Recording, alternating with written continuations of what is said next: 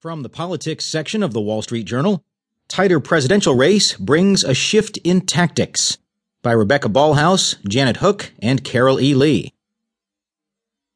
With polls showing a tightening in the presidential race, Hillary Clinton and Donald Trump are moving advertising dollars and fine-tuning their closing arguments during the final week of one of the most unpredictable elections in modern history. Mrs. Clinton on Tuesday renewed her attacks on her Republican rival, calling him a bully.